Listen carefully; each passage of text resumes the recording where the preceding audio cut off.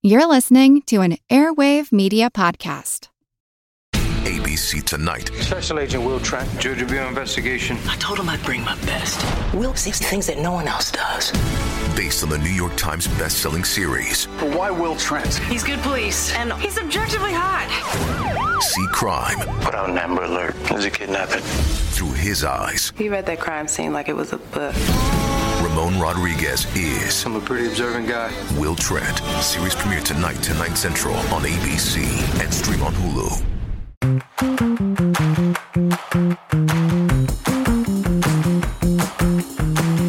Hey, and welcome to Fan Theory Queries, where we analyze fan theories from all over the internet, but mostly Reddit. I'm Laura. I'm Michael. I'm Spencer. And I'm Blythe. And you're back. Yay, welcome back to the show. It seems like it was only about 5 episodes ago that you were with us. Yes, not too long ago. Quick refresher for everybody. This is Blythe Sewell. She is our co-host Michael's sister. Some would argue she's the more interesting, fashionable one. Others would argue the opposite of that. So, depends. Others are me. Yes. Only him. Just the one other. Welcome. We have Blythe on because she has fun opinions and takes on things, and so it's always nice to add an influx of Blythe energy when we need it. Thank you. I like that Blythe energy. Yeah. Yep, we do too. That's why we have you coming back. Thanks. Cool. You want to go ahead and dive into this now? Let's do it. Let's kick it off. All right. Absolutely. So this theory comes from Reddit user AKPhilly1, and their theory is that D'Angelo Vickers was simply a character brought in by the documentary team of The Office, played by the actual Will Ferrell. So they say, I love these when they take an love actor these. and just say that this is real life. So, yes. Mm-hmm. All right, so AKPhilly1 says, in the merger episode from season 3, Michael holds a meeting to create camaraderie between the original Scranton crew and the Stanford transplants. With a little help from Andy Bernard, he references Night at the Roxbury and performs his rendition of What is Love. Now, Night at the Roxbury, of course, stars Will Ferrell, so we know Will Ferrell exists in the Office universe. Flash forward to season 7, and D'Angelo Vickers is brought in as Michael's replacement. For his short tenure as manager, he behaves extremely outlandishly. For example, having a barber shave him in his office and performing a fake juggling routine. Or so we thought. D'Angelo Vickers was never really Dunder Mifflin's manager. No, he was Will Ferrell himself, brought in by the documentary crew for a viewership boost until Dunder Mifflin could find its actual new replacement for Michael. When the new manager was hired, the documentary crew, air quotes, killed him off, though notice the actual injury conveniently occurred off screen. So that's it. It's a simple theory. Mm-hmm. Not much to it. Yeah. I like that. I already have an opinion. I do too. Well, so let me ask you guys, did y'all like Will Ferrell on the show? I personally did. Oh. I mean, it's for me, it was impossible to replace Steve Carell Yes. and Michael Scott because, I mean, he is the heart of the show. Mm-hmm. But if they were going to bring anybody in, I think Will Ferrell was a good choice just because he brought a lot of the similar antics that Michael Scott brought, but in a different way. So it's kind of like a new flavor. Yeah. Yeah. And, yeah, go ahead. I'm not the biggest Will Ferrell fan. I like some of his stuff, but some of his stuff is also real annoying to me. And so I wasn't that excited, but the way that they did his character, I really enjoyed. And I think out of all of the second bosses after Michael left, he's my favorite. He was the most fun, I think. agree. Really? I thought you loved Robert California because of how weird he was. I mean, he's just... he's weird. Like, there's too much of him that's like, okay, that's... icky. I feel icky sometimes. Like, he makes me laugh. If we're talking about the actual actors that play these other bosses, I mean, Will Ferrell, Idris Elba, James Spader, all three, in my opinion, are high caliber. Absolutely. I love a lot of the stuff that they do. But as far as the characters they played, out of those three, I think that Will Ferrell's character, D'Angelo Vickers, was probably my favorite. just so because silly. he made me laugh the most. Yeah. Yeah. Okay. I think I can agree with you somewhat on that. I love Idris Elba as an actor. Hate his character with a passion. Like, might possibly my least favorite character on the show. Whose character? I think that is what keeps Idris Elba's character. I don't remember his name. I love on his the show. character. I think because I hate him love so much. it. Oh, he makes me so He's mad. such a jerk, and I love it. I like how Will Ferrell's character has that same kind of awkwardness to him. But I don't think he's as I mean, no one can be as endearing as Steve Carell as Michael Scott in the midst of that awkwardness. So I don't know. I think if I had to choose out of those three, I would say he would be my favorite of the second bosses, but very close to Robert California. I really liked Robert California because I thought he was different enough. Me too. While still being weird, you know? Yeah. Yeah, I'd say he was probably still my number 2 out of the 3. I absolutely hated Idris Elba's character because I've had bosses like him before, and it just brought back horrible memories. So otherwise, I love Idris Elba. He's one of my favorite actors. I think I'll say I love Will Ferrell's character for the amount of time he was on there. I think if he'd been on there longer, I would have hated it. But I think it was just the right amount of time. I think that's a good point. Before we dive further into the discussion, I have a few comments that I wanted to read that might kind of spur on further discussion between us. Let's hear him. All right, so the first one is from Anarch Butterflies. Nice. Not Monarch, but Anarch. They say, interesting theory, but the documentary wasn't aired until several years after that incident, so they didn't really need a ratings boost. Plus, they weren't supposed to interfere with the filming, although they did start doing that in the final season. That's a really good point. I agree. Absolutely. That was the first thing that popped into my head when you were reading this about needing the ratings boost. There was no ratings boost. It wasn't a series when it was viewed. If we're going to not be Doyleist about our analysis, by the way, we learned that Doyleist from Michael's theory last week it's actually like a fandom jargon term. Yes, Wow. I was completely unaware of this, and Laura did her research and found out the truth. I did my research after the fact, like a good podcast host does. That Doyleist refers to looking at these things through a lens of our world instead of looking at it from within the world of the source material. So if we're looking at it through the lens of the source material, again, it's just like one documentary film. It's not a series. So yeah, they wouldn't need ratings boost. And it's for their PBS or something, their local PBS affiliate. Yeah. So Yeah. I mean, they just ask for your donation dollars later. They don't care about ratings. Right. Exactly. So the next comment, I'm going to try to say this person's username. I know you guys are excited. You can do it. This username is Ian. Yeah. I think I did enough Ias in there. Nice. Very they nice. say- It's almost like H.P. Lovecraftian there with that name. Yeah, it really is. So they say there's always the possibility that D'Angelo just looks a lot like Will Ferrell, or better yet, D'Angelo is actually the drummer from the Red Hot Chili Peppers, and they're referring to Chad Smith. For those of you who don't know, you can look him up. I did not know. He and Will Ferrell actually do look a lot alike. They did a little bit on Jimmy Fallon's Tonight Show where they had a drum off against each other, and it was hilarious. That's funny. But I digress. So, yeah, I mean that's a good point too. You know, let me get through these last two comments and then we can wrap this discussion up. The next one's from Amos Andy, and they say, I mean, this kind of mirrors what happened in real life anyway. He was a convenient placeholder for Carell while they found a replacement. That's true. I mean, that's another good point. And then Danny Moores says, the issue is that no one ever acts like they're surprised to see him or hints that they recognize him from somewhere. For me, whenever something like this happens in some sort of show or movie, I just imagine the role in question, like Will Ferrell in Night at the Roxbury, was just cast as someone else since Will Ferrell doesn't exist.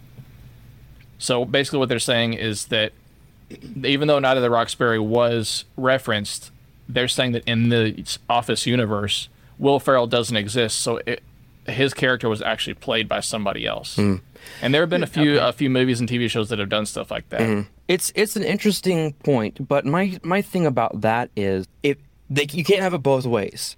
So they're either going to do that, and while they don't actually say, "Oh, this is Night at the Roxbury starring Will Ferrell," they reference other celebrities like Hilary Swank, and although she doesn't come on the show as another character, it's a different thing. But Laura, yes, I think I know what you're going to say, but go ahead. Okay, well, if we're going in that vein as well, they constantly reference the show The Wire, and I'm pretty sure Idris Elba had a prominent role in that show as well.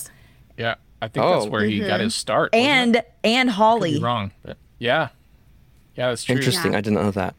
Okay, they were both in that show. So that kind of refutes that last comment, which I'm okay with because it's a good point. Interesting. So I don't know. Yeah, we talked about the documentary. The only I've talked about her before. Sorry. Yeah.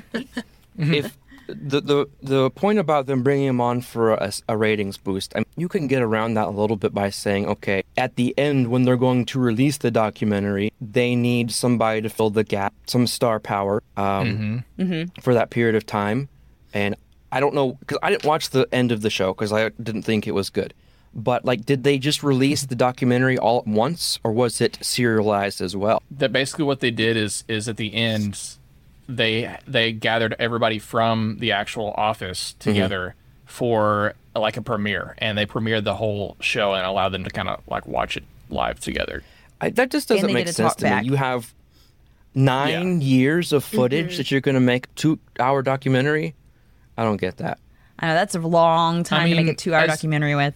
It is. I will say, just to give a little bit of credit, as somebody that makes videos, I do know that for every 1 minute of footage, you have to have at least 30 minutes to 40 minutes of footage to draw from in the industry like that. You have to have plenty of different takes and different shots and angles and stuff to choose from to cut together this one minute or so of footage. So with that kind of ratio, it would make sense that there would be a lot more hours than they need for a 2-hour documentary, but 9 years of it is still a lot. Obscene for me. Here's what gets me about this is you're telling me if this theory were true, that every single person in that office was able to have the acting chops to pretend like it wasn't actually Will Ferrell there. Right.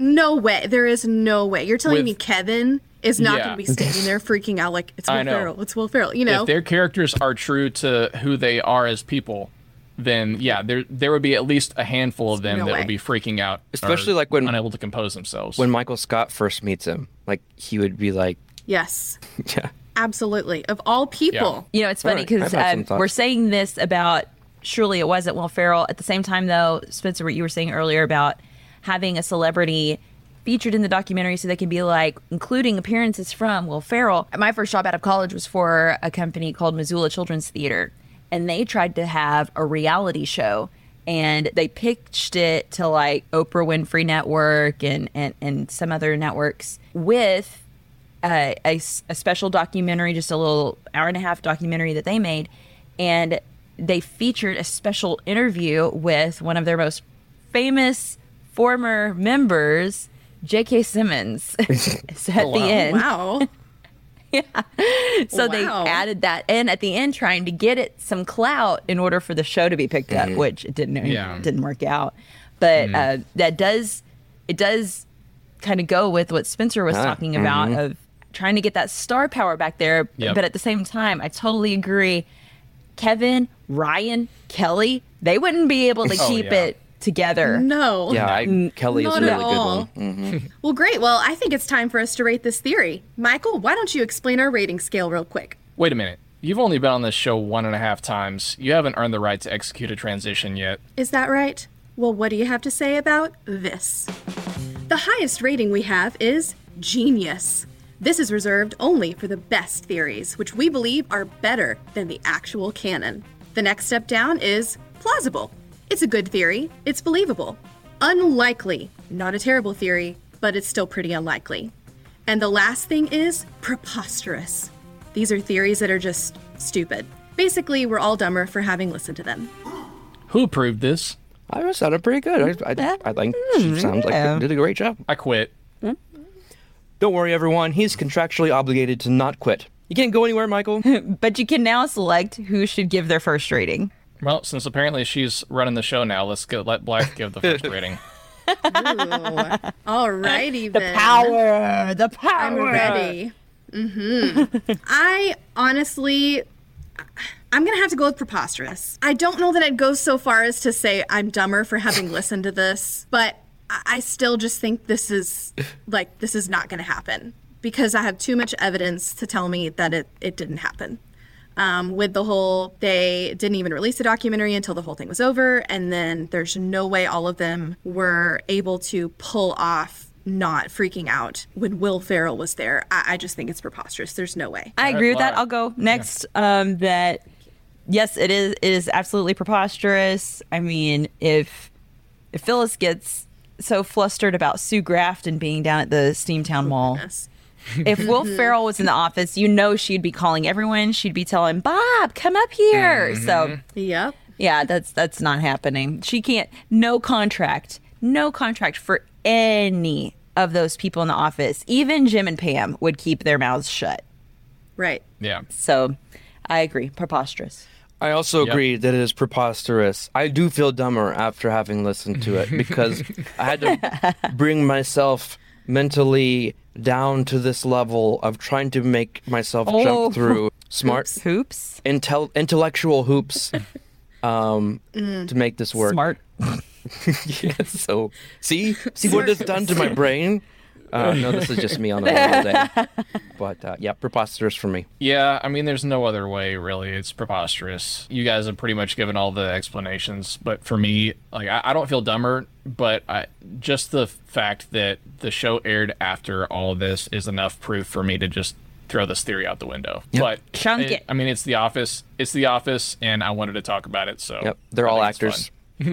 Yes. They make it work whenever they want to. Okay, guys, real quick. I have a pop quiz for you. Yep. Oh.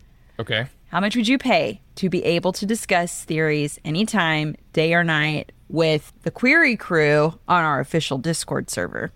Technically, I can do that with you anytime already. At breakfast, on a walk, in the shower, in bed. I pay $5 a month. Well, hey, that's perfect because for just $5 a month, anybody can support Fan Theory Queries on Patreon and get access to our Discord server. Hey, don't they also get exclusive bonus content, like early access to episodes and a personalized thank you video from us? They do. Can't put a price on that. Spencer, actually, we did. It's $5 a month. Oh, wow. I just looked and saw there are 2 other tiers. One at $3 and one at $10. That one lets people watch recording sessions live. Holy cow.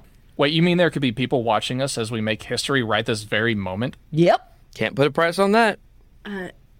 You did. It's $10 a month. So, listeners, check out patreon.com/fantheoryqs. Become a patron, and you'll have the satisfaction of knowing you're helping us give strangers on the internet exposure for their obscure fan theories. And what a perfect segue. What a perfect segue. Because we had a fan reach out to us on Twitter. So this is a shout out for the shout out that we got. Way to go, Thank fan. you, Tanner. Tanner Wiltshire on Twitter suggested Tanner, you're my this fan hero. theory to us. Oh, yes, we love it. Moana died in the storm. Ah. What a bummer. Yeah. This is Wow, the thanks, originally way to bring the mood down. Read the room. No. Now we're all about the dark stuff, aren't we? That was the last episode. Absolutely. Listen to our last episode. Shameless Michael might plug need to make there. another service announcement after this one. Start thinking, Michael. Okay, so Yes. this is Moana Died in the Storm, originally posted on the Disney Is Our Life Facebook page. The Moana plot goes like this. Always longing for adventure, Moana went out on a quest to save her island. And she succeeded. Came home to her parents and was the heroine of the tale. The end, blah, blah, blah. But what if it didn't actually happen? What if Moana actually died and the story was a metaphor for her journey to the spirit world? Man, we love these things, right? This is almost like Emperor Palpatine. Yeah. Okay, Palpy. so Palpy. Palps. Palps, that's right, Palps. Okay, so that's a fan theory that's circulating on the internet. And while it's compelling, if Moana didn't end like we thought it did, what is even real anymore? How can we trust anything. Quote, Moana died in the storm, the post is titled. Already, this has our backs up. Quote, Moana actually died in the storm at the beginning of the movie. Movie? I went straight from movie to Maui. And it made me go mooey. You're going to keep that in, aren't you, Spencer? I am. Okay. At the beginning of the movie, Maui is her guardian angel who was tasked to take her to Te Fiti, which stands for heaven in the movie. Quote, the whole movie was about her journey to the afterlife. Hang on. Hang on. So, are you trying to tell us that the line where the sky meets the sea, the one that's calling her, is actually her doom? What kind of dark rubbish is that?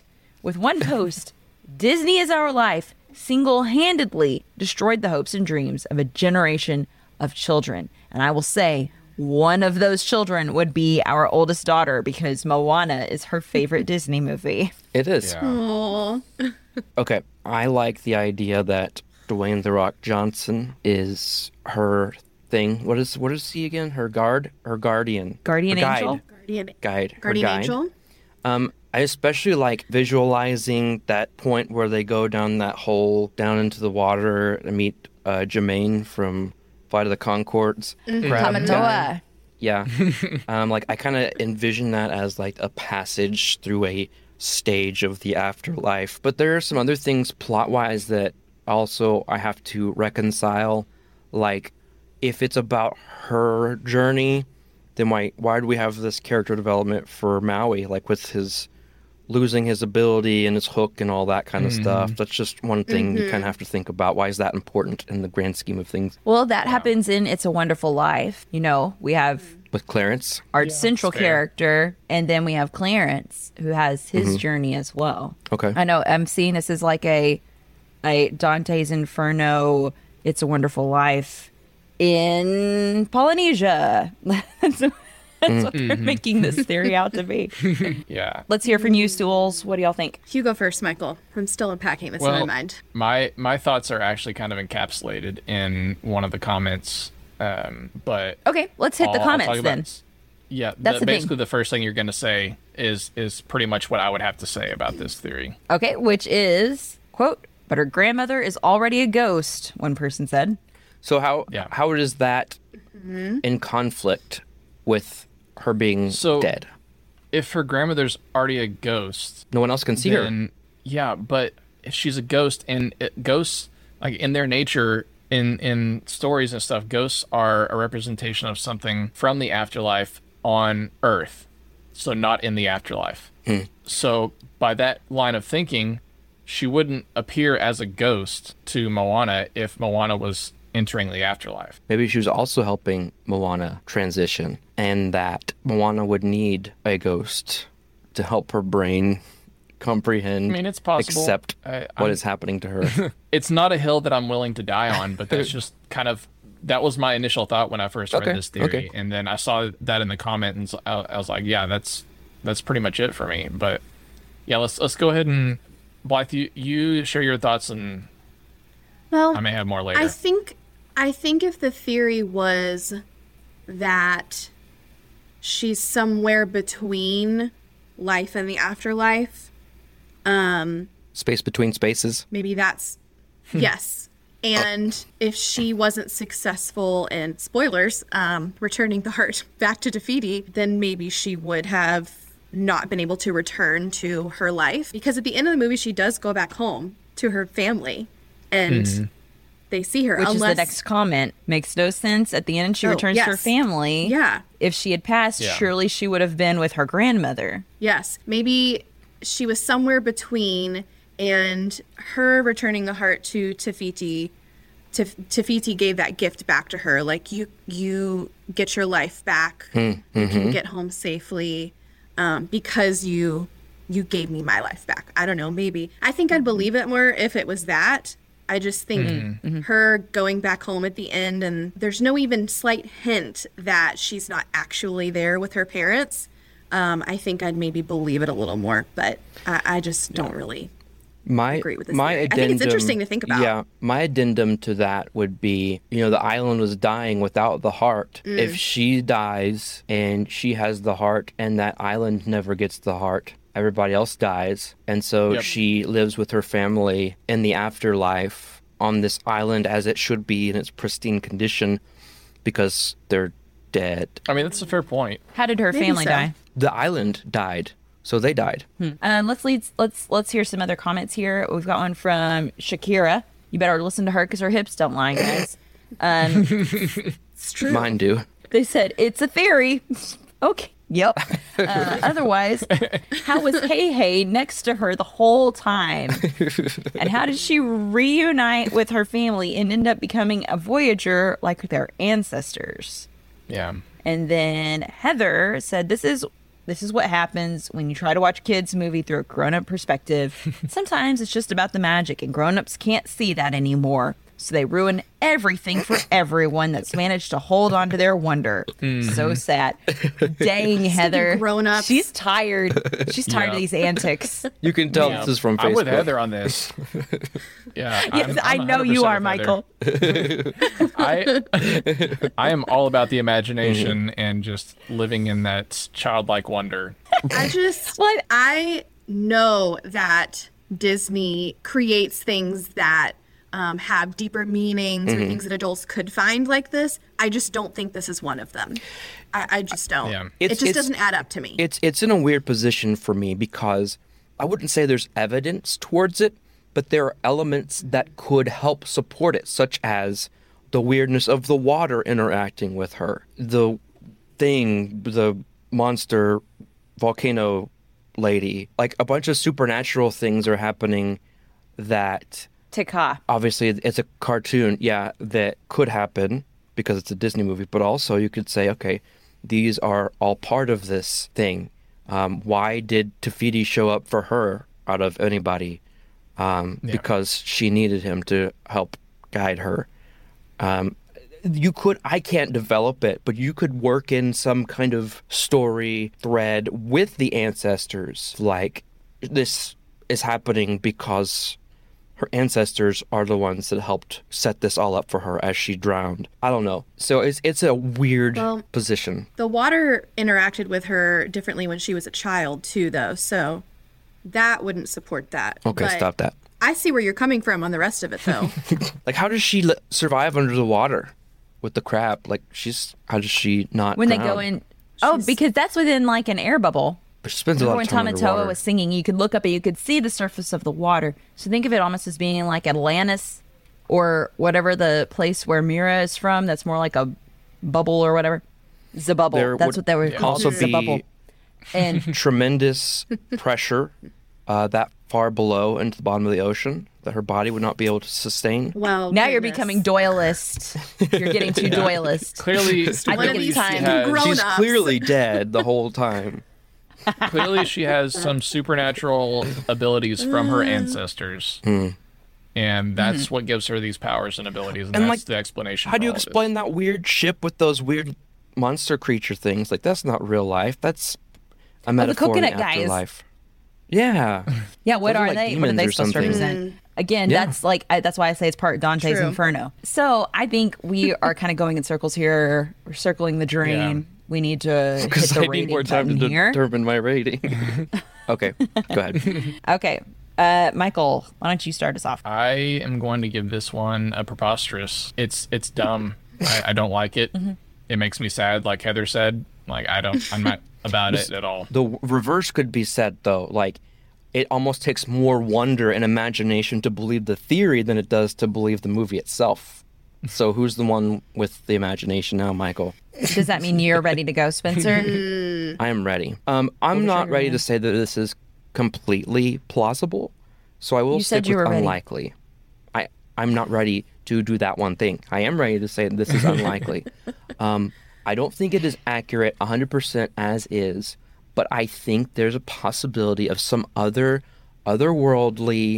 stuff that occurred to her because she either died or had a near-death experience in the line where the sand meets the sea. It's not the sand. the sky. Oh, well, Get it there right, are two lines Spencer. We're going to go back to listening to the Moana soundtrack on repeat till you get it right. then. Unlikely. I'm going to go with Come unlikely. on. Yeah. I don't think it's. Well, I think I'm way more on the preposterous side than you are, though. I think it's interesting to think about. I think that maybe if she's just hanging in the balance between life and afterlife, I'd go a little bit more towards plausible. But I'm going to stick with a hard unlikely. All right. Good. And I'm going with preposterous. I remember, I think it was in like English Lit, talking about, you can read in some author's work an intent that maybe they hadn't thought of before, but they left it open to that.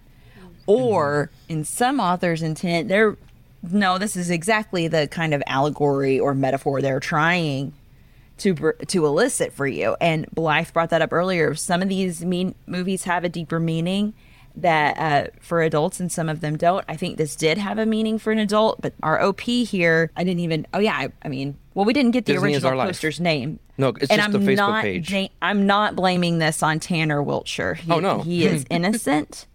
He's brought to our attention. He just wanted to hear our commentary on it. Tanner, I hope we've lived up. But the meaning here, what I'm pretty sure with Moana was like, yes, we want to be protective. We want to keep our family safe. But I mean, sometimes we die. You do have to go out of your comfort zone. And sometimes you do need to be willing, be a little brave to That's a different movie. break out there. And so that's what this is talking about. And so that's why I think what this person wrote is just making my brain leak out my ears because it's so preposterous. It's such a beautiful brain, though. I can see it. Thank you. Tanner, thank you so much for providing this theory for us. This has been a Round good of discussion. applause for Tanner. Yeah. Way to go, Tanner. Tanner, feel free to send us any theories that you find in the future, and any of our other listeners, if you want to hit us up. If you find a theory that you want to hear us talk about, let us know. Changing the subject, it's a rare condition in this day and age to read any good news on the newspaper page. Yeah, but does anybody really read the newspaper anymore? Maybe not, but as days go by, it's the bigger love of the family. What? Huh? That's not even a complete thought. Yeah. It's the bigger love of the family. Wait, what? That makes us happy? That makes the world go round? That makes the perfect subject of a sitcom? Yes. All of those. Man, you're really having a stretch when it comes to writing these message break lead-ins these days, aren't you, Spencer?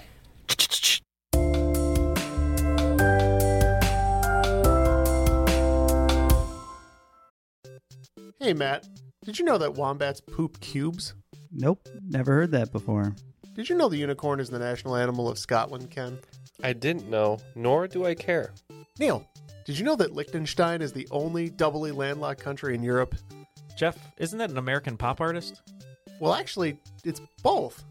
If you want to learn things like that and more, join us each week on Triviality, a pub trivia-style game show podcast where a lack of seriousness meets a little bit of knowledge. Listen in each week to answer general knowledge trivia alongside exciting guests from around the world. And we're here too. Join us every Tuesday for new hour-long episodes of Triviality, plus tons of extra themed content on everything from The Office and Lord of the Rings to science and geography. And sometimes we even do sports. Find us on all your preferred podcast apps and take part in the fun of playing bar trivia without the need to wear pants. Real mature, Jeff. Forget it, Neil. It's Triviality.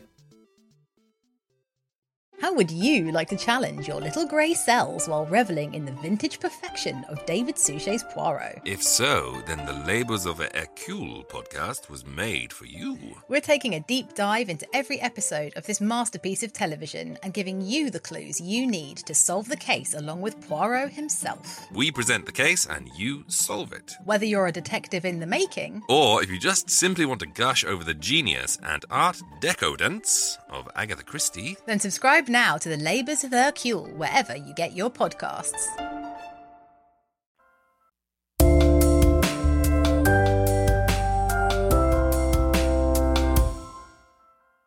All right, guys, you ready for my theory? Me, I am. Yes. Let's hear it. This is about Family Matters, one of my favorite 90s sitcoms.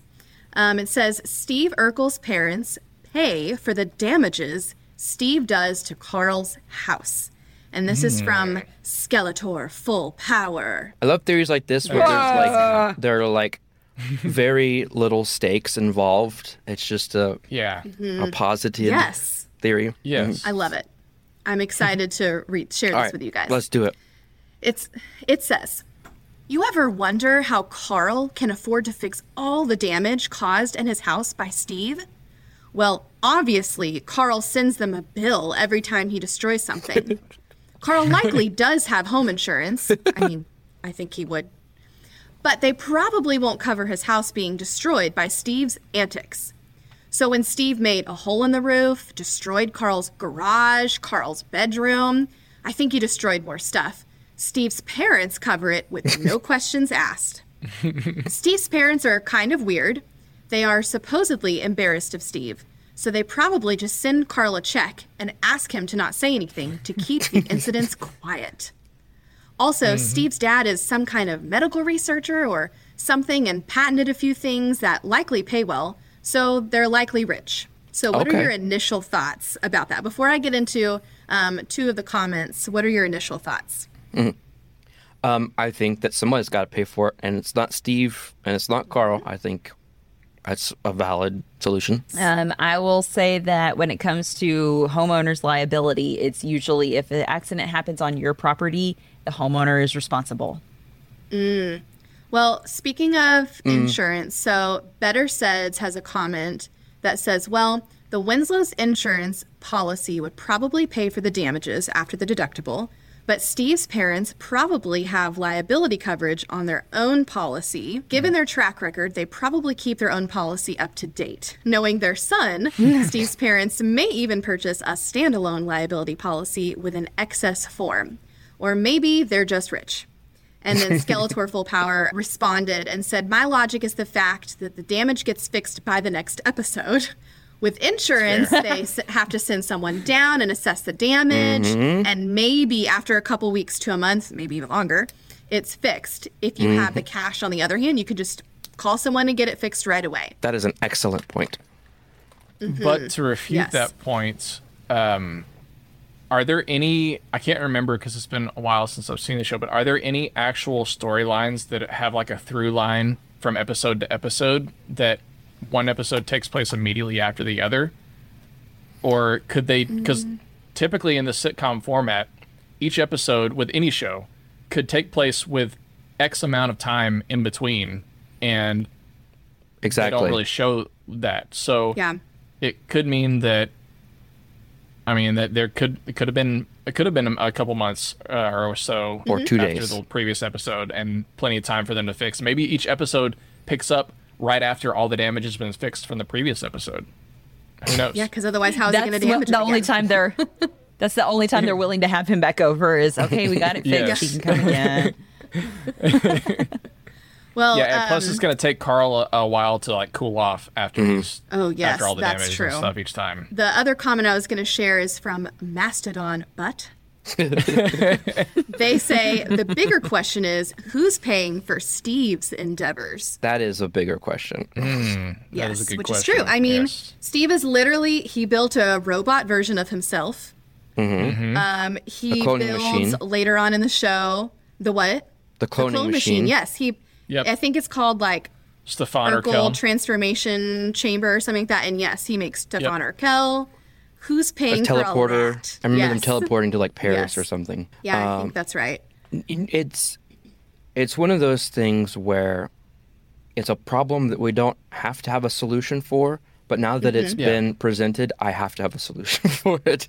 I must know, because I don't recall there aren't any actors portraying his parents, right? They're just referred to. No, that's what I was just going to say. I don't think they ever show up. I think that maybe they're referred to a couple of times, maybe in like those tender moments when Steve is talking to the Winslows about how they're more like his real family.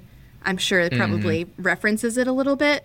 Honestly, my thoughts are, and kind of always were growing up watching it, that they are very busy, straight-laced, probably wealthy people who will support his projects, but probably kind of look down on him for the way he acts and they don't really parent him. Awkwardness. Yeah, exactly. He's exactly. never with them. He's always somebody else's problem.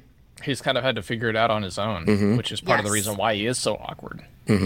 I could see them literally just being like, well, what did you do now? And then just writing a check and then, sending it off to the Winslows, and that's it. Yes. Yeah. What are your thoughts, Laura?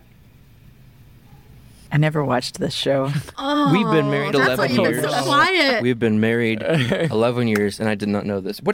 I've been over here drinking my drink and just... When we were talking about this, like... Do you at least understand the concept of the show? I know that Steve Urkel does something for some reason. I guess this is what he does that makes him say, "Did I do that?" And yes. So essentially, the Winslows are a family in, I believe, Chicago. Chicago, yes. And Carl Winslow, the father, is a Carl police Winslow, officer. the cop. Yeah, and he's from. He's Reginald Bell Nakatomi Johnson Tower. plays him. He's the guy from. Yeah, he's the cop Terminator. in Die Hard. Oh, yeah, Die Hard. I have a theory of my own that that's the same character, but we'll get to that another time. Oh, there is a theory out there actually. Yeah. Okay. Well, anyway, so that's their family, and they've got kids, a son Eddie, and the daughter's Laura, right? That's Steve's in love with her. Laura Winslow, yeah. Yeah, And how could you Steve not has a remember her massive name? crush on Laura. It's probably because her name is Laura. It's Laura. It's Laura, not Laura. So just to make that differentiation. But Steve has a massive crush on Laura, and that's kind of a through line arc throughout the whole show. But essentially, Steve is this really awkward, nerdy guy who doesn't have a lot of social aptitude, and he's extremely smart. He's a genius, and so he's always coming up with these wacky inventions and plans and stuff like that, but also he's extremely clumsy, and like that's his thing, is he always bumps into stuff, knocks things over, breaks things, and that's whenever he says, "Did I do that?" That whole thing, And a lot of times it's because he's just trying to help. Exactly. But it just he goes means well. wrong. He just doesn't. Yeah. Yes. So the one thing that you need to know, Laura, is that he makes. Sorry, Laura. I'm getting my Laura's and Laura's confused. With It's this okay. one. We're talking about this show. It's fine. Yes. He makes this transformation chamber, which ends up turning into a cloning machine later on, where he turns himself into like a cool, suave version of himself. The complete opposite. Which is basically Jaleel and his White. name is... Correct. Yeah. Yes, exactly. And his name is Stefan Urkel. And so there's this whole story. I think I remember who does like Laura commercials love more. when that was happening, when it was a big Yes. whoa. And I think I remember there being commercials about that, but that was just not a show that was watched in my household. Steve Urkel also showed up it. on Full House one episode. So if you watch That's Full true, House, he then did. There was a crossover. you saw him on there. Do not remember So they that. exist in the same Dang. Nice. I think he helped. Whoa, what was he Stephanie doing in not San be Francisco? Upset about something. I don't Yeah. remember. It was just a way to cross promote the shows. Oh, did he to use be his completely teleporting honest, but machine? Maybe. I don't know. I don't think so. I don't think he hadn't built it by that Yeah. point. He was still kind of young for Maybe that, he was right? there for some Wow, sort of like yeah. science Insert. convention. He was helping. He was helping. I think you said Stephanie with like a science project or something like that. I don't know. I think he helped her with her dances or something like that. I don't know. We're digressing. But Yeah. Yeah. All I know is All I right, have well, my. sorry. I was letting y'all I know. carry this because, yeah. But you've I heard knew you enough were of being my. too quiet. Yeah.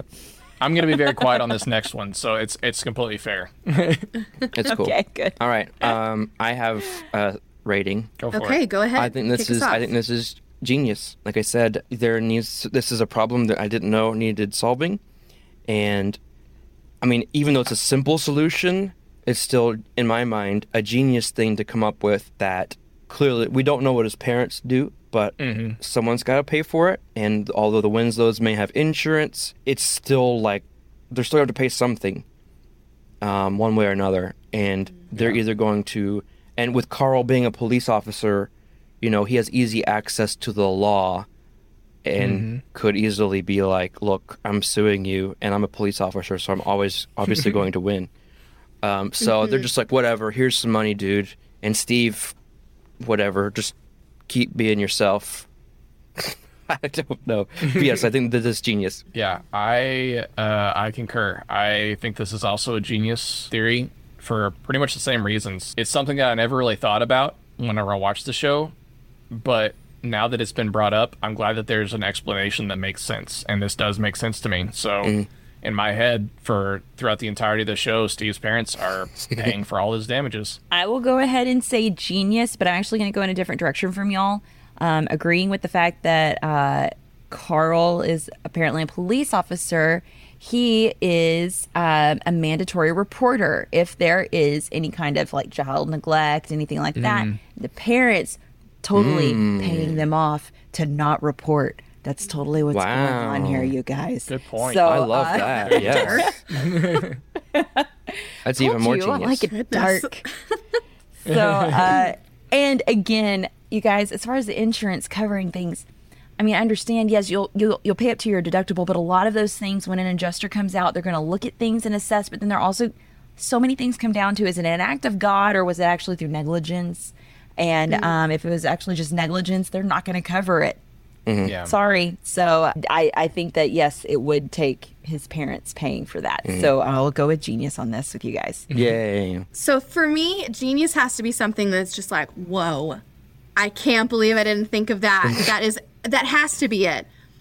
I feel like I just kind of assumed that was happening when I was watching this show. So I'm going to go with plausible. Okay. Do you think that's accurate for what fair. I'm saying? Okay. Yeah, that's fair. I think That's fair. I think that it's believable. I think that it probably did happen that way.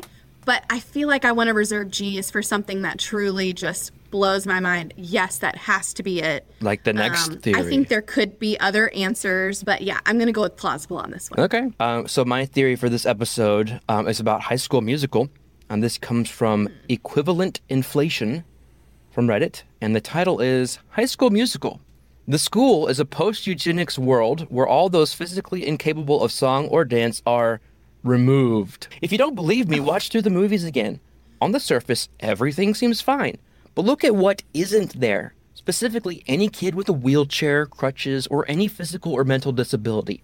The movie's time period is vague, but from the technology and situations we see, it's pretty clearly early 2000s. The Americans with Disabilities Act was passed in 1990, requiring all schools to provide accommodations for students with disabilities, so it's odd that there are none around. Statistically speaking, that's a huge anomaly. It's a school with around 2,000 kids, and roughly 15% of people have some kind of disability. There should be at least a handful visible. It gets even weirder when you notice that there's not even any temporary injuries.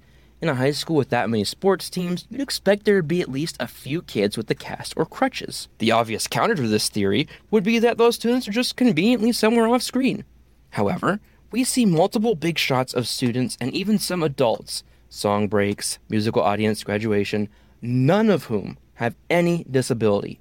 This means that students with disabilities or injuries are either nowhere to be found or are hidden away and not allowed to interact with everyone else. That opens up a related question. How is everyone able to sing and dance so well? Obviously, yes, it's a musical. That question seems ridiculous at first. But when you realize that all of the people whose disabilities make it so they can't sing or dance disappeared, it becomes a lot more suspicious. Who's to say that all of the out-of-tune kids didn't go the same way as the kids with wheelchairs or casts? Usually eugenics focuses on things like physical fitness, lifespan, intelligence, whatever. However, the definition of eugenics is arranging reproduction to increase the occurrence of heritable characteristics seen as desirable, and someone's singing capability is largely determined by genetics, meaning that it could be arranged by controlling reproduction. Obviously, training still plays a big part in singing capabilities, but some people will always have an advantage. Same with dancing, coordination, physical fitness, and all that have genetic components. Big caveat, yes, having certain people make babies in order to create better singers and dancers is idiotic and wouldn't really work. I never said it made sense, just said it was vaguely pseudoscience-y enough for people to believe it, just like all eugenics. So to sum it all up, there's a society that prioritizes certain traits which hypothetically can be passed on genetically. Those who hold the Ubermensch traits are at the top of the social order, and those with weaker traits are beneath them. Those who lack these traits entirely are removed from society and never seen again. Even more summed up, Sound of Music if the Nazis were the good guys. Ugh. Wow. Yeah. That's quite a sum up. Yes. Yeah. I mean, I'll go ahead and go first on this. Just please. Because I've never seen any of these movies, nor do I desire to even remotely see any of these movies, because I think they're trash. Honestly, I agree with the sum up. That's kind of what I get just from seeing the trailers of these. and this seems like a very feasible idea. Now, I will say they don't explicitly state this, but based on their context and the title, this is only referring to High School Musical, none of the sequels. So we're going to make our judgment based solely off of that. Okay. I've seen bits and pieces of it. I didn't see the whole thing from start to finish. Man, I used to watch it religiously, and that was even after I graduated high school. It was a big thing in college. We're not all in this together on this. There it is. I'm sure that's some sort of reference to the movie that I don't get. I'm just going to bop to the top because I'm the one that's quoting here. You know what? They're not sticking to the status quo. Oh, they're not. You're right. Oh, my goodness. Anyway. Okay, do y'all know anything about eugenics? I do now after the explanation and a very, very small amount of research prior to recording this episode. I feel like I should know more than I do as a science teacher, lady, but I learned a lot more about eugenics listening to this theory than I did before. So there you go. There's another this reason. This podcast is for learning too. Valuable. Another reason why you want to support us on Patreon. I'm going to go ahead and read a couple of comments here. First one is from Expand Dong 420. Good hypothesis. Okay. Although I did... I wasn't going to say anything. Good hypothesis. Although I disagree with the part about students who dance and sing are perceived as superior. A big part of the movie was about how cool the basketball team was and how Troy would be nerdy and wasting his talent if he decided to join the theater club. Everybody dances and sings. That's the thing. I mean, even like the mathletes, even like one of the guys who's trying to hide that he can cook. I mean, even like the skater people and stuff, they all dance and sing as well. Yeah. In the scene in the cafeteria where they're all, when they're singing, stick to the status quo, right? Where they're all coming out and saying like, ooh, my dream is to do this and my dream is to do this. And they're not sticking with their clique. The cliques are literally singing and dancing while they're telling them, no, you can't do that.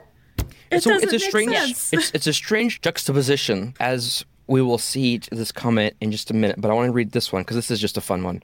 Pop-Tart Hater says, wow, Mandela effect. I don't know why, but I thought I remembered there being a guy in a wheelchair in the stick to the status quo number. And there was another person that replied saying they could have sworn that as well, but neither of them could find any evidence of that. I can almost guarantee they're thinking of Glee. That's what I was wondering. Yeah. Did they ever cover any High School Musical songs on Glee? Maybe they just sang something similar in that. Maybe. Doubt they could do that because Glee was on Fox and that was not owned by Disney at that point. That's true. So they would not have been allowed to do that. Plus, by the way, this movie premiered in January of 2006. Okay. All right. So the final comment I'll read says, there is a lot of evidence that this is not the case. First of all, things like this theater would be seen much more highly. When Troy initially considered signing up for the musical, he has to make the excuse that he's interested in it because of school credits to not look dumb. So this is kind of, we already covered this about thinking that it's dumb, but they're the ones that all basketball players, whatever, are involved in the singing and dancing. Miss Darbus needs to rely on detention punishment to even get help. She needs to build her stage decoration, as we see when she punishes almost the whole class in the beginning and also repeats the threat later, basically saying that nobody wants to be involved in theater, so she has to use it as a punishment. Troy's father appeals to the principal to get his team members off detention and receive special treatment for them being basketball players and needing them in practice instead. These aren't good points of evidence. The last one would be the callbacks have barely an audience beside Miss Darbus and Kelsey, the pianist. There are just 17 students present, of which one is literally asleep after Sharpay and Ryan's performance. So this person's evidence is not very good. I think what this person is trying to say is that if everyone can sing and dance so well, then theater would be more popular, which is not always the case. I mean, there are tons of people who can sing really well that I will say, as a person who was formerly like deeply involved in community theater, constantly trying to recruit people to join, when I met singers and tried to talk them into joining, they wanted nothing to do with it at all. It has nothing to do with being able to sing and dance. It has to do with the time it takes to put into it and getting up on stage and doing something totally out of your comfort zone when it comes to playing a character. And when you're just a person who likes to sing, that's not related at all. So I can kind of see where they're coming from on trying to say that theater would be more popular, but what I'm trying to say is the opposite effect. It doesn't, those two things, there's not a correlation between the two, being able to sing and dance and everyone liking theater. Right. Yeah, that's a very silly linkage. I mean, think of all the people that can just like bust a move as they're going down the sidewalk or at the mall just because they can do a 360 or whatever dance move freestyle. Doesn't mean they want to be in a musical. So in a school of 2,000 kids, we don't see any disabilities. Everybody can sing and dance that we can see. It's very unlikely maybe that they're just being pushed off to the side. And even if they are, that's showing a clear preference to those with musical abilities, dancing abilities, etc. If you look closely in, at least in Stick to the Status Quo, you've got like 5 round tables with each click at them, like Blythe mentioned, and each of those clicks are singing and dancing around their table, on their table. And then there's a second level, and there are people singing and dancing up there, including like Sharpay and Ryan. Is that her brother's name? But then there's a shot from the second level looking down, and there is a ring of people standing around the perimeter of those tables. They are not dancing. And the shot is too quick for me to tell if they're singing or not. But there are people there who are not participating, at least in choreography. I bet they're singing. So, I mean, but none of them, but they're all standing. Nobody is at least physically disabled. This says, take with that what you will. It says song, or it would be like a song and or dance kind of thing. Like, you're good at But what if one of them's deaf and we don't know because they're standing there? Well, we don't know. They did not go out of their way to make it seem like they were accepting of all people. They went out of their way to show us that they only cared about the talented. The biggest thing for me that makes me disagree with this theory is that you have adults who don't want the students participating in certain things. Troy's father doesn't understand him wanting to be in theater and singing and dancing. He thinks it's a waste of time because he just wants him to focus on basketball. The theater teacher doesn't like how basketball takes away from theater stuff. And then you also have, like we said, the students that are saying, oh no, you should just be in this, or you should just be in this. I think literally the entire plot of the movie points against this. Oh, well, everyone should be singing and dancing and great at it if you think about the actual storyline of the movie. Now, if you're just looking at what's happening in the movie without caring about the story itself, of the fact that literally even the, I don't know what they were, the skaters, like we said, who were telling one of the characters, no, you can't be a hip hop dancer, while they're telling her that they're literally he wanted to be a cellist. Oh, cellist. Okay, yes. I got that mixed up with the other group. There's a mathlete girl that wanted to be a singer and poppin' lock. Yes, that's right. That's right. I think that if you just looked at that, then maybe this could work. I think, if anything, this just points out the fact that Disney did a terrible job of representation Yep. in these films. So that's not good. The fact that people have to go all the way to eugenics to explain that away, probably not a good thing. All right, everybody ready to rate? I'm ready to rate. Yeah. All right, let's start with you, Michael. You're eager. So, having never seen this movie and having zero interest in this movie, just based off of what I've heard, just based off of what I've heard, I would have to give this a plausible. I can't give it a genius because I haven't seen the movie and I can't really just throw that rating out there for that. But yeah, I'll give it a plausible. The movie itself, I'm giving a preposterous because just the idea of it is preposterous to me. Now, for listeners, I need to clarify, I don't hate musicals. I don't hate theater. I like both of those things. I just specifically do not like this movie or any of these movies. I just think they're ridiculous. What's even more ridiculous is that they have High School Musical, the musical. Yeah. And there's like, isn't there a reality show or something? I don't know. Okay.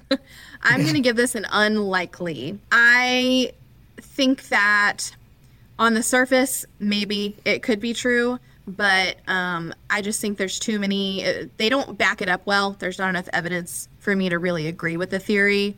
So I'm going to give it unlikely. I'm going to go with a plausible on this as well. I will say, looking at this from our new found Doyleist perspective, This is from 2006. We were not yet all on inclusivity. And True. so that came back and bit them in the butt, and they went all in on inclusivity on Disney. So maybe not eugenics. Maybe it was just let's get as many talented singers and dancers as possible. No, we can't have a kid in a wheelchair here. So that's what I'll go with. Yeah. I'm also going to say plausible. I think there are lots of facts and support to support this theory, including they included percentages. Clearly, that means they did their research, that there should be at least 15% of people with a disability in that school, and you see 0. And I think that it is a plausibility that maybe, like Laura said, maybe not necessarily the genetic, the reproduction of saying, oops, you can't sing, so you are not allowed to have babies.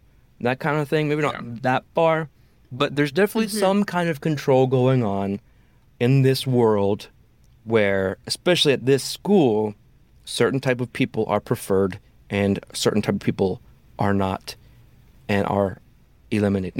Maybe they are eliminated, but definitely excluded. Yeah. What would be crazy if this was true is that Zac Efron didn't even sing all of the songs fully himself because in the he first couldn't hit the movie. notes the right way. It's actually Drew Seeley that's singing a lot of his songs, and he actually went on the tour, supposedly, in place of Zac Efron because he couldn't sing the songs the right way.